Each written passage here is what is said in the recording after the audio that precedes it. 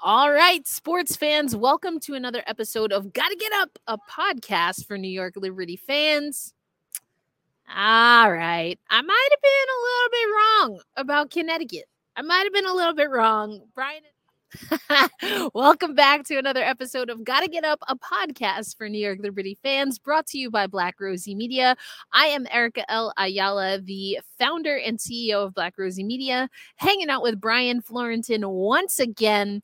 And Brian, listen, Brian, listen. We had Misha on. We previewed both semifinals, and I was feeling good. I said, listen, we have the regular season sweep of Connecticut. I'm feeling good. I think it could go 4, but if there's any series that we get a sweep, it's going to be CT New York. Well, I guess my prediction is still intact. It's just that I didn't think it was going to be Connecticut to punch first. You were at that game at Barclays, Brian. What were your main takeaways from this win for Connecticut? They get a 78-63 win in game 1 of the semifinals. Well, the first thought I had was that I felt like we're going to wind up on those hashtag disrespect montages again. I feel like the Sun's social media team is like scouring the internet for any reaction possible. And it's like, oh, wait, you guys doubted us? You made the list. So all of us made it this time around. But onto the game itself, I thought Connecticut really grabbed the game after halftime because we've seen so many times throughout the year when the Liberty go on a run going into break, they just pull away. That was partially what they did against the Mystics in game 1. Once they got that lead for good, they kept Washington in the vice grip. But after halftime, Connecticut was really fantastic. They cleaned up, they dominated the offensive glass, I should say. I think once they cleaned up, that's too light. They dominated New York on the offensive glass. They kept them out the paint, most importantly, and they were able to really limit the effectiveness of the team throughout the board. JJ only had 4 shot attempts in the second half. That was partially a result of them clogging the paint. Nelson Adota, she didn't have big numbers, but she was very, very solid coming off the bench, just really giving enough problems and frustration for JJ. Stewie couldn't get to the rim either. She took 18 shots after halftime, and I want to say very few of them were in the painted area. So it's heavy jumpers on the tough jumpers under heavy coverage, not really getting in the flow that the Liberty usually are in. And when that happens, you're just playing into the opponent's hands, especially if shot isn't there. So I think for Connecticut, they executed the game plan to perfection. They got timely 3-pointers. Beck Allen was awesome to start. We'll get to her in a little bit. DeWanna Bonner picked it up after halftime. And there were a few momentum plays where it looked like the Liberty were going to get back into it, but DeWanna Bonner made big baskets, timely plays, and just things like that. When you're able to really keep the crowd out of it like Connecticut was, they were really able to control the flow of the game after halftime. They didn't let the Liberty really get that big rhythm, and there were some really awesome highlight plays. The Heidemann block really shocked me because I was watching. I was impressed. I was like, oh, wait a minute. How did she get that? And I think the camera even she was shocked that she got it. So it's like, listen, you got to give credit to her having ups, but I'll tell you, outside of giving credit to Heidemann, the first thing that popped into my mind after that is use 2 hands. There's no need to not use 2. She wasn't slamming it down. Come on, Stewie, this is fundamentals. You know what I'm saying? Because that's what happens. A spry, a scrappy guard is gonna get up on you, and if she had both hands on that, even just right before she released it, what happens? That's a foul. It's not a block. Mm-hmm. It's a foul. Not on the wrist. Yep, it's just one of those things. And also, there was one shot where she shot it and it got stuck in the rim. And I looked over to my friend Lucas. I'm like, yep, it's that kind of day. And it very much was that kind of day. So it's like, it's just one of those like, and also, you ever have those days where it's like you're at work and it's like, you're there, but it's like you're not really there and you can't really explain why you're not there. Because it felt very like, it's like my body's here, my mind is like trying to do the thing I want to do right now, but it's not happening. So it's just one of those like unexplainable things you can't really just sort of pinpoint like why my day was so like crappy today. And I think after afterwards, they all were like, we really stunk it up. Sandy called it their worst game of the season, which I would agree with. I mean, yeah, it's akin to, for folks who can empathize, like a period haze where you just your life, you can't get your life together, and it's like, you know why, but you don't really know why, but you know why, Mhm. and so it's just like it was really unfortunate. I'm out here in Seattle. I'm looking actually at Sue Bird's retirement banner right here at Climate Pledge Arena. So I was covering the Seattle Kraken while watching this game, and you and we talked about this. I said, listen, I'm in and out of this game before I got to watch it back, and it just seemed like the New York Liberty just, it was like that Luther Vandross Jerry curl. It just didn't quite curl. Like, it didn't quite curl. And so that happened, and then it was, the homie Brandon Glasheen, he, right before the game, he put out something on social media, and he said, listen, I know what the regular season matchup, I know what the regular season record is, but this is what Connecticut needs to do. They need to play the best defense that they've played all season. And dang, if that's not exactly what they did on a night when the New York Liberty had, again, a hazy offense and just kind of mood and momentum at best. So you got to give, as we would say in hockey, stick taps to the Connecticut Sun. And of course, I love when we can do this, bring out the analytics, but you talk about momentum swing. I mean, baby, where's the sea foam? Where's the sea foam? There is no sea foam on this chart, brother. They ain't got no sea foam in the chart. It's all Connecticut. And you know what? I'm mad at myself. Hold on, let me come on camera, because how I be coming at Tarika Foster Brasby, because I know she can take it. But listen, I gotta eat crow, man. I gotta eat crow, because I never thought I would be this person. And so I'm mad at myself, because I always have been about Connecticut. You have to respect Connecticut. You have to. They are the only team, and I feel like we mentioned this a few podcasts ago. Of all the teams, the Aces are starting to catch up. But as far as top 3 teams, the Connecticut Sun have been a top 3 team for the last 5 years. Right on the cusp. The New York Liberty, new kids on the block, at least this new New York Liberty squad, right? The Las Vegas Aces obviously coming in as the reigning champions, defending their title from last season, and have been very great, but not for that whole 5-year span. Who's been there? It's been the Connecticut Sun, and I've put so much respect on them, but I don't know. I was liking how the Liberty was playing, and you know what? I got caught up, and that's on me. That's on me, fam. That's on me. I feel like the ghost of Kurt Miller captured us for a little bit, and the ghost of, yeah, right, because he was like, oh, you gonna imitate my voice? All right, I got something for you. I was like, dang. So that's on me, fam. That's on me. I mean, jokes aside, this was a great game by the Connecticut Sun. And you know what? I regretted also, after listening back, that we didn't spend enough time talking about Dewana Bonner, who you alluded to it, but she dropped a 20-piece. I mean, Dewana Bonner has been putting up crazy numbers. She is one of 3 players to have 1,000 points and 500, is it rebounds, in the playoffs. With Candace Parker and why am I blanking on the other name right now? It was, of course, one of the greatest two-way players of all time, Tamika Catchings. Apologies for the faux pas. Listen, Dewana Bonner, as someone put on social media, it might have been Tarika, she's not new, she's true. You know what I'm saying? I thought it was really interesting. I think it was Holly Rowe was on that sideline, but she said something about, they're always talking about how she had twins and all that stuff. But they talked about just her fitness, and she used her weight as an example, saying that she's never gone plus or minus 2 pounds in her career. I'm like, fam, like, that's impressive just on a day-to-day basis. Like, I'm out here, I need to know the Dewana Bonner weight loss plan, because like I need some of that. She's got that good metabolism. But jokes aside, her consistency. And what do we know about Dewana Bonner when she came to Connecticut? If we're being honest, there were questions, right? There were questions whether she could be that go-to player on a contending team. I think Dewana Bonner's tired of us disrespecting her. So I think she's like, no, we coming after this, because Connecticut, again, has been right there. Excuse me, has been right there.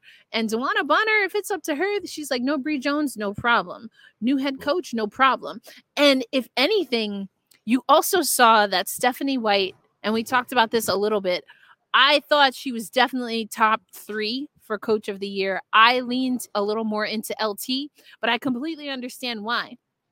I completely understand why she won it, because we talked about this in our last 2 episodes, right, Brian? The decisions that you make as a coach, the buttons that you press as a coach in the middle of a game can sway momentum back to your team, whether you're getting into the referee's ear, whether you're sometimes getting into one of your players' ear, or whether you're hyping them up. I mean, there's all these different things that you can do in addition to the play calling and setting your team up for success in game, and then of course prior to. And it just seems like, Stephanie had her team ready to go, locked and loaded. And I'm not trying to say that Sandy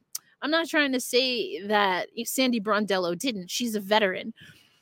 However, it just seemed as though that edge that we saw from New York for the first 2 games of the Washington series, I don't know that maybe they needed, some more locker room material, but they just were a little bit flat, and Connecticut took advantage.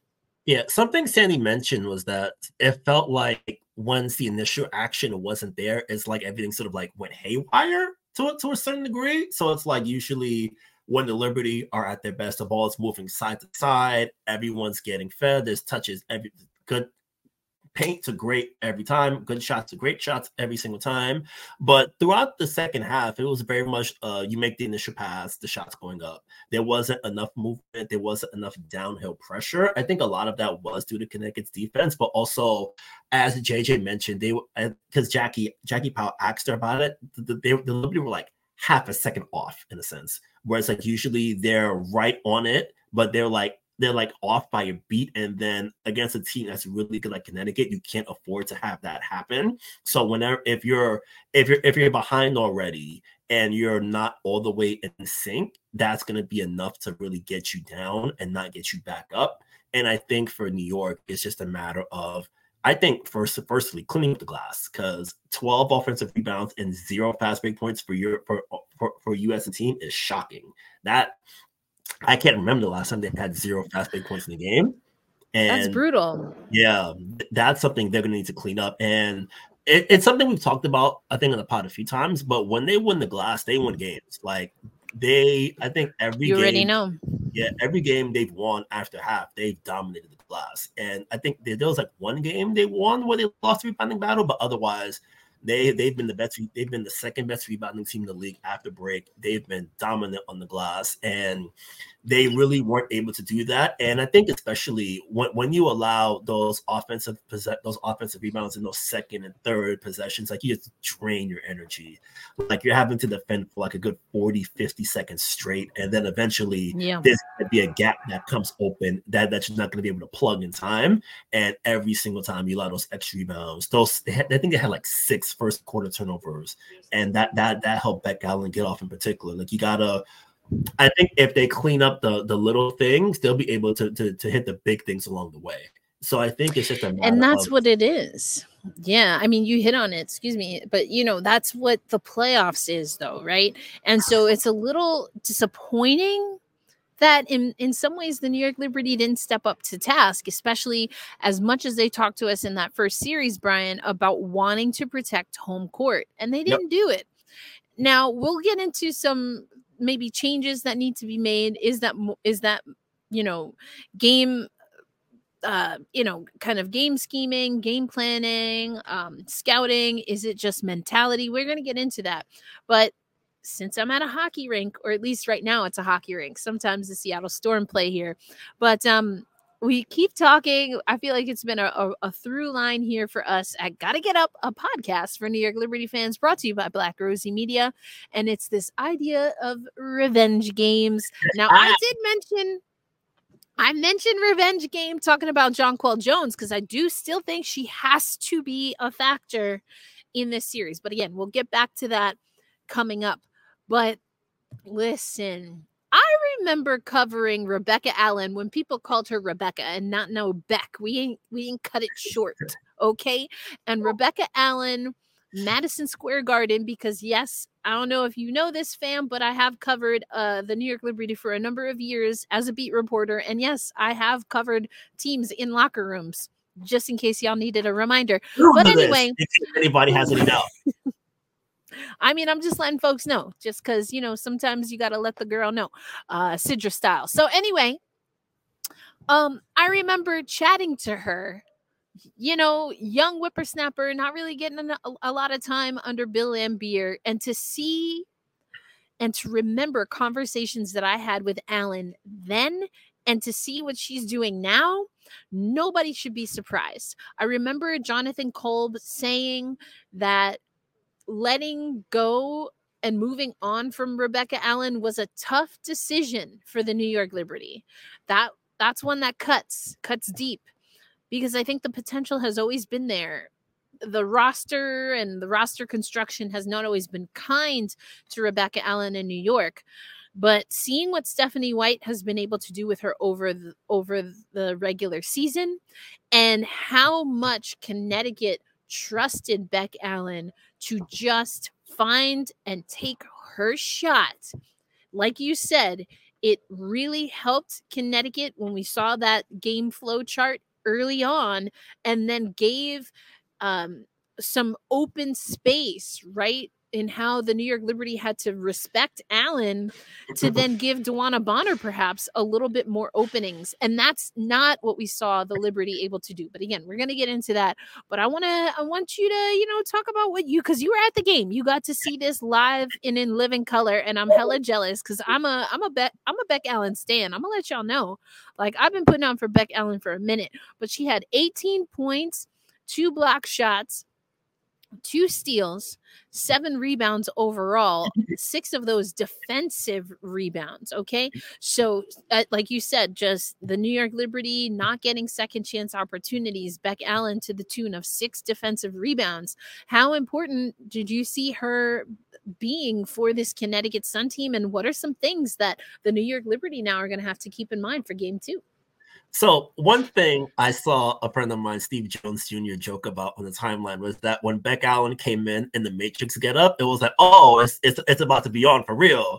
And that was the first thing. And then there was one play in the first quarter where she got the steal from Stewie at half court, pulled it from 3, and it went in. I looked at the row, and I'm like, oh, it's about to be that type of day. And it was. And she was awesome.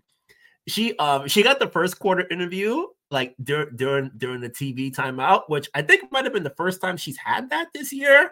And they asked her how she's guarding Stewie. She had to say, "I'm guarding Sabrina," just to let you know. So she was really dialed in a really fantastic way. And I think Allen's length in particular has always given the Liberty trouble as an opponent. I have to go back and look at the stats, but I think in the third game New York won in the regular season, the comeback game, I think Beck was in foul trouble in that contest from what I remember. So she really wasn't able to have a big impact in that night. The fourth game, she definitely was in foul trouble too. So I think having her on the court gives Stephanie White so many versatile options to work with. And you have a player who's so rangy and athletic, who knows the players well because she played with them. So, hey, these are your friends. So you know their moves, you know their ins and outs, and you know sort of like their go-tos. So that helps out in a big way. And I think also the big thing we've always talked about with the Sun for years is that can they make enough threes to survive?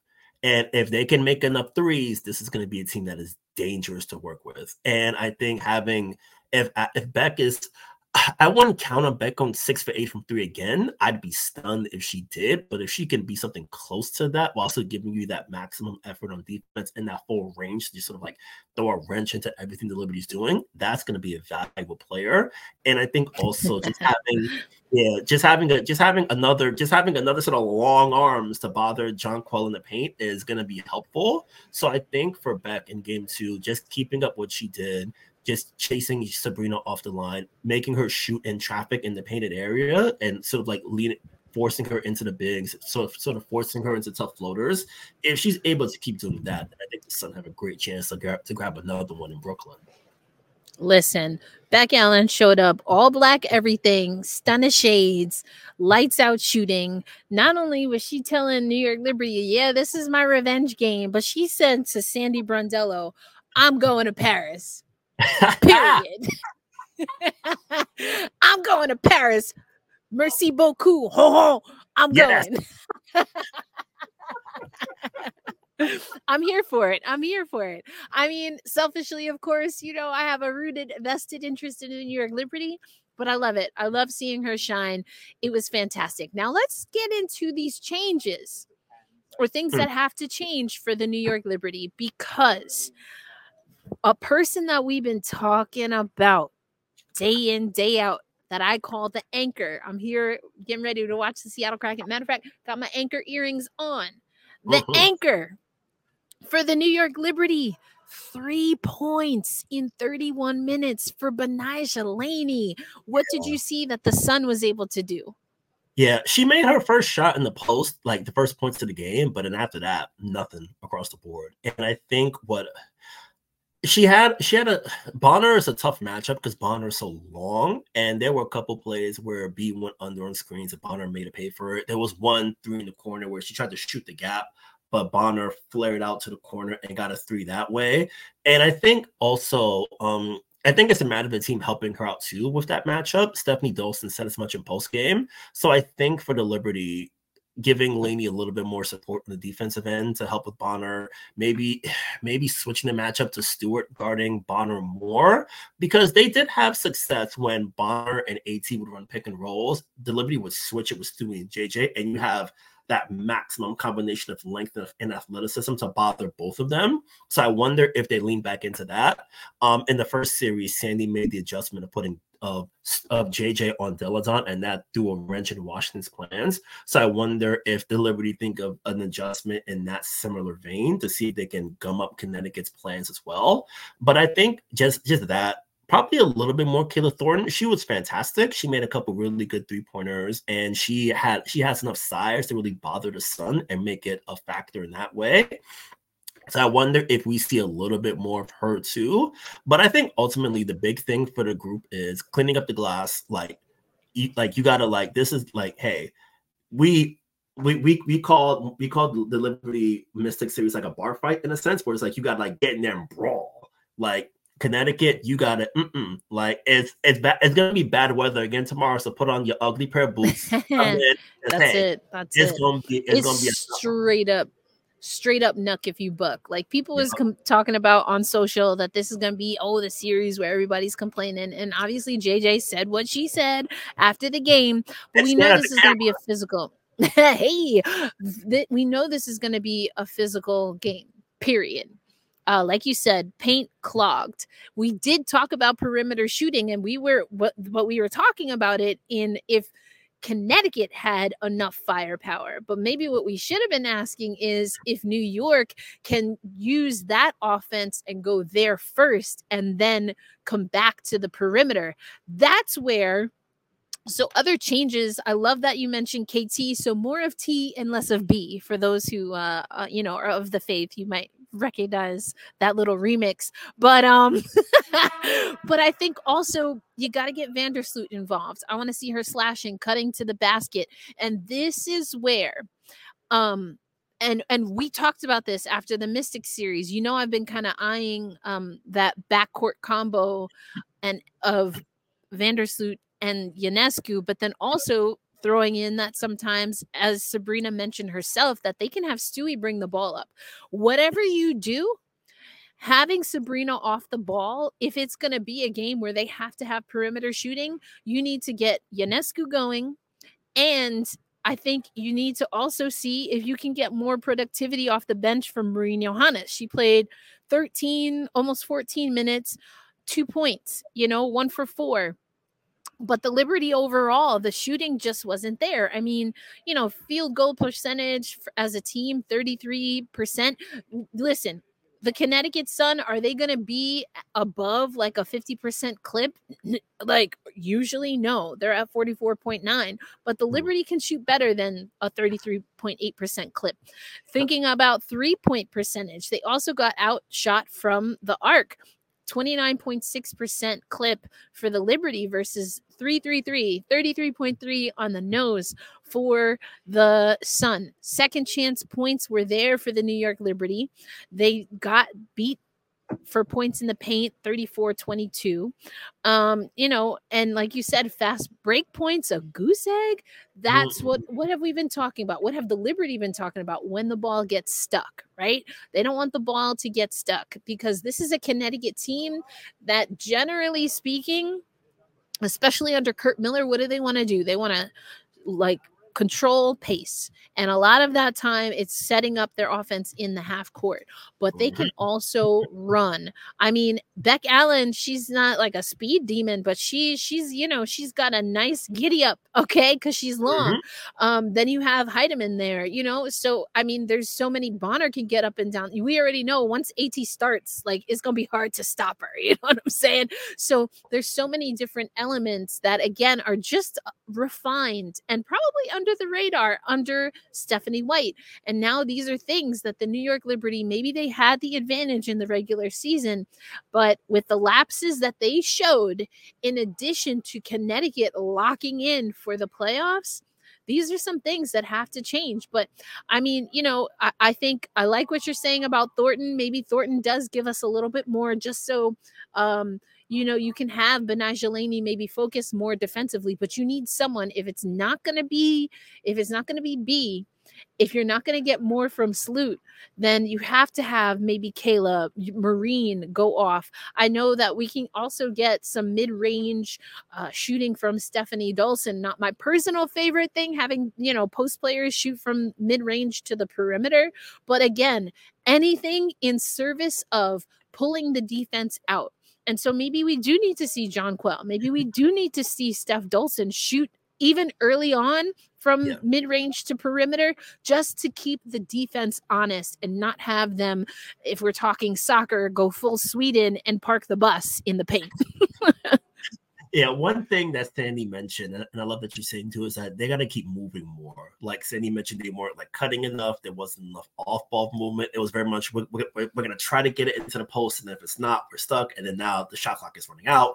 And there were so many possessions where they didn't really get started to like 12 seconds left in the clock. It's like taking so long, especially in the half court, to get set up an offense. Like, you really want to get the, like, I think when the Liberty play their best is when they're playing at a really quick tempo where the ball's moving all over the court and really pushing the issue that way. They can excel in the half court, but when they're able to play with a little bit more pace and the ball's moving around more, it gives their offensive stars more room to shine, more opportunities to get to their spots and do what they do and really keep the defense on edge. So I think for game 2, just like moving with a little bit more purpose, cutting more, trying to like keeping the glass clean on the other end so you can get out in transition, get those highlight plays that get the crowd locked and going and ready to go. So I think if they're able to do that, that will help a great deal. And I think on the other end, just continuing to use their length to bother AT.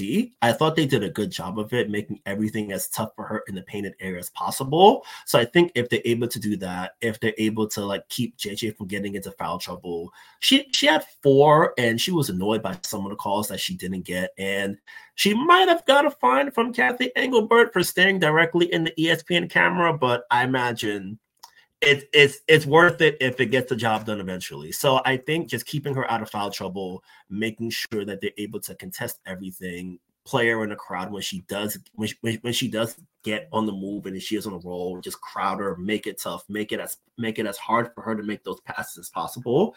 And if she's trying to finishing over length, strength, and athleticism every single time out, if they're able to do that, I think they'll be able to bounce back and get a good win heading into the weekend. Yeah, for sure. And, last thing before we talk about the upcoming schedule, which you alluded to, I mean, listen, word on these streets is that MVP is coming down to either Stewie or AT. That's a lot of the conspiracy theories on hashtag WNBA Twitter, especially since Defensive Player of the Year got moved up. I know we shared, actually haven't aired this yet on Black Rosie Media, but it will be coming. But I guess about 3 episodes ago, after that long episode where he was out of pocket, we also gave our picks. You picked Stewie, I picked AT, and then of course we had Misha that was on that show, and just you'll see it when we post it, but she picked Asia. So between the 3 of us, we had the top 3 candidates.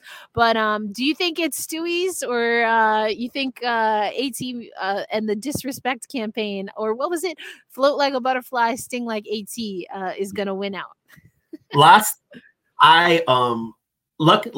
I didn't tell people bet the house this time, because last time I did that, the pick I went with lost. So I'm like, okay, I'm just gonna give you a pick with a prop. So I went with Stewie. I feel like this is her year, and I think especially, I think it's hard to say a team like the Liberty doesn't get enough credit, but they really built this. They built this bus on the fly with no margin for error. It's a bunch of new players, new roles, not healthy to start. Doing all of this, and Brianna Stewart was the one constant that tied everything together. And I think the fact that they had a very good first half and an incredible second half, and I feel like you saw the team get stronger and stronger and stronger, and she's been the one driving force from beginning to end. At the beginning, it was just Stewie doing all the heavy lifting. Then B picked it up in like June-ish. Then after July, Ionescu picked it up, and then JJ, then Sloot. So, but she's been the one tie that brings everything together and makes every part of the Liberty go. So I think this, if she is the MVP, I think it's a welcome accomplishment and a well-deserved one. And I think especially for a player who, I think this is her first MVP since the Achilles tear, as it happens. I think that sounds right. She's definitely in the race, in the running. I mean, her and Asia have been neck and neck for the last few years. I do think Asia Wilson, obviously top 3 candidate. For me, though, it was AT. And here's why I like Alyssa Thomas. She's been in MVP conversations for me. Like I said, just like Connecticut has been in the semifinals, finals conversation, AT has been in the MVP conversation for me for several years. And the fact that she's doing what she's always done and like having record numbers while doing the same exact thing that she's always done. You talk about, the New York Liberty goes as Stewie goes. Yes. And I agree with you also that some of the other people, it was like a stagger, right, effect for the New York Liberty. And we've talked about why, because this is a brand new team and it had to be Stewie's team for a while. We've also talked about how I think eventually it will be Sabrina's team. I even predicted, one of my bold predictions, right, was that if it's going to be Sab's team in the future, she needs to show glimpses of that now. And ain't no better series than in the semifinal series, okay? With Connecticut already getting game 1. But putting that to the side, listen, Asia Wilson, and I showed my ballot. My ballot was AT, Stewie, and Asia Wilson. And people want to drop all these memes and gifs and stuff to just without having a conversation. Here's my reasoning. I just said what I said about AT. With you saying what you said about Stewie, I agree. And Stewie didn't have to carry the burden because after All-Star, and we talked about it, even in the Washington series, technically the Washington series doesn't count because we had already submitted our ballots. But just as an example, there have been times where Stewie wasn't putting up a 40 piece. But what happens? What happens to Connecticut over the last several years? And yes, I did add in pieces of what happened over the last few years because I think it all is cumulative. What happens when AT doesn't hit at minimum a double-double? What happens to Connecticut? Flat. Yep, that's true. They're flat. They're absolutely flat. What happens if Asia Wilson only scores 9 points against the New York Liberty? I mean, granted, they lost that game, so that maybe that's not the best example. But my point is, the other 2 teams, obviously, with their records, survive and can even thrive. Most valuable. I always do this every year. Valuable. Most valuable player. And for me, this year, and honestly, in years past, AT should have gotten more a part of the conversation for this year, to me, it was undeniable. Am I mad if anyone else gets it? Absolutely not. It's the same way that I felt about Coach of the Year. I think Defensive Player of the Year could have been more of a conversation than people really wanted. But we might get to that at some point. But I mean, that's just me. It's AT for me, for sure. But I guess we'll find out. We know the streets, the Twitter streets, or the X streets, whatever you want to say, are definitely blazing hot with all these takes right now, including that players should vote on MVP. I love it. And also, I love that players are like, I'm like, LOL, that y'all think this is going to fix the quote unquote bias. Erica, listen, folks. Can I go for it? I want to jump in there quick fast. So, all right.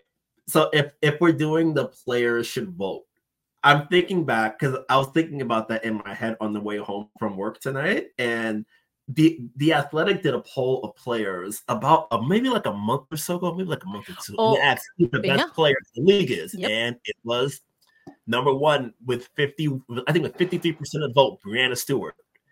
Asia Wilson second at 31.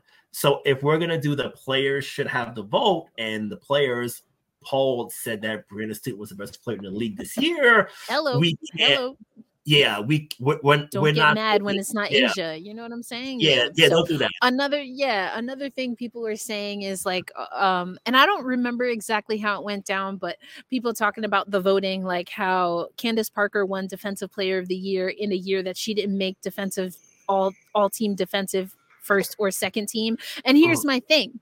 Like, I love that people are mentioning that, but probably not for the reason that people think. Check my record. I, to this day, do not believe Candace Parker should have been the best defensive player in that season, and arguably in any of the seasons that she's played. Has she improved defensively? Sure. Do I think she is an elite defender? Heck no. And I mean, absolutely not. Do I think she's an elite defender? And the fact that she said in that year, I want to win Defensive Player of the Year. Listen, everybody got goals, right? You know what I'm saying? I want to be on Real Sports HBO. Not going to happen unless I get it in real quick. That's not going to happen. So it's not a problem having goals. But the issue is, like, it's just wild to me how someone can win Defensive Player of the Year whilst also not making first or second team all defense. Like, that's just wild to me. So I do agree. And defense, I think LaChina Robinson did a great job breaking this down, because even the advanced metrics for defense, and I talk about this in hockey all the time, it's hard if you're not really locked in to even what's happening away from the ball, because defense, a lot of the times at its core, is what you erase the other team from doing. How do you quantify that? Consistently? You have to be locked in. You have to be looking at defensive matchups and pairings. You have to be looking, as LaChina said, for a player that other people know they have to game plan and scheme their offense differently, because this is going to be a defensive threat. So anyway, we might have to do this in the off season, Brian, because obviously I have some thoughts. But when it comes to MVP, I think people are going to be mad and in their feels. And you know what? That's okay. It happens every year. What is also true, and it's the same way I feel about Coach of the Year, this was a historic year. We saw performances that were like out of this world. Like, what a treat, what a delight. And if it's going to be like this every year, well, good luck, blessings, because we're always going to have this issue. Last thought on this, and I am a part of the Professional Basketball Writers Association. I'm also the co-chair of the women's hockey chapter of the Professional Hockey Writers Association. And on the Professional Hockey Writers Association side, if you get a vote, you agree to have your tally disclosed by the association once all the awards are announced. And I think instead of all this back and forth arguing, what I do see people ask is, who are these 60 voters? I think that's a good question. And how are these 60 voters voting? I think that's also a good question. Listen, if I put my stuff out there and people don't like it, that's one thing. But the reason that we do that, and I've had real conversations about this as we're growing the women's hockey chapter, is because it keeps people accountable. Mm-hmm. And I do think that from a media perspective, there is accountability that we absolutely need. It's the same reason that we've talked about Black women not getting enough media coverage or biased media coverage. It's the same way, like that's how we got Misha on board when we talk about even queer identities and, you know, more quote unquote masculine or feminine leaning. And even when we do talk about Black women, do we talk about more feminine leaning basketball players, whether they're queer or not, you know, all of these things. And so I think that's a conversation that we definitely should have. And I, for one, as someone who, well, I have to pay my dues for the upcoming year, but as a card carrying member and a dues paying member of the Professional Basketball Writers Association, I am totally down for those of us, myself included, who have a vote for having the transparency and the respect enough to, once the votes and all awards are given, that our votes go public. And I absolutely would be down for that. And I think that's maybe where the conversation should reasonably go before we start making all these other changes, but is to really call for more transparency in our sport. So I'm down for that. But Brian, like you mentioned, we got some games. Mm-hmm. We got some games coming up. You know, we got we got the New York Liberty obviously taking on the Connecticut Sun. We didn't even get to Dallas and Vegas. Vegas does have, you know, a 1-game lead there. I still think there's some potential for that to be a good series. We're talking the night before.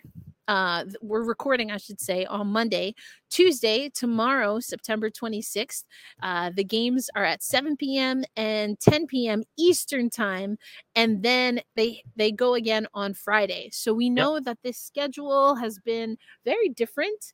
Some people like it, some people don't, but either way, it is what it is. So, you know, we played the other day. Now they've got a few days in between. So this is going to be at Barclays before then they go up to Uncasville, you know, and the New York Liberty are technically on the road, but, you know, also Connecticut, not that far. It's a bus ride away. So they could technically come home and sleep in their beds. But we at Gotta Get Up, a podcast for New York Liberty fans, will make sure to recap game 2 and get you ready for game 3. So stick with us. But Brian, anything you got in the works or something that you just put out that you want folks to know about? I'm trying to think. I did a story about the Liberty defense a while back on the local W about how they've really been able to get it going. So there's that. Also, I'm thinking of doing a little field trip to Uncasville this weekend so I can be on site. I've never been to Uncasville, but I've heard unique stories. So I want to it's a very interesting one. It's a nice little road trip. So I'm sure that you won't be the only one from the New York Liberty Media Corps making that trip. Again, I'm on the West Coast, so I won't be out there, but I will be, celebrating. You and me must never part from far away. But thank you, as always, for listening to Gotta Get Up, a podcast for New York Liberty fans.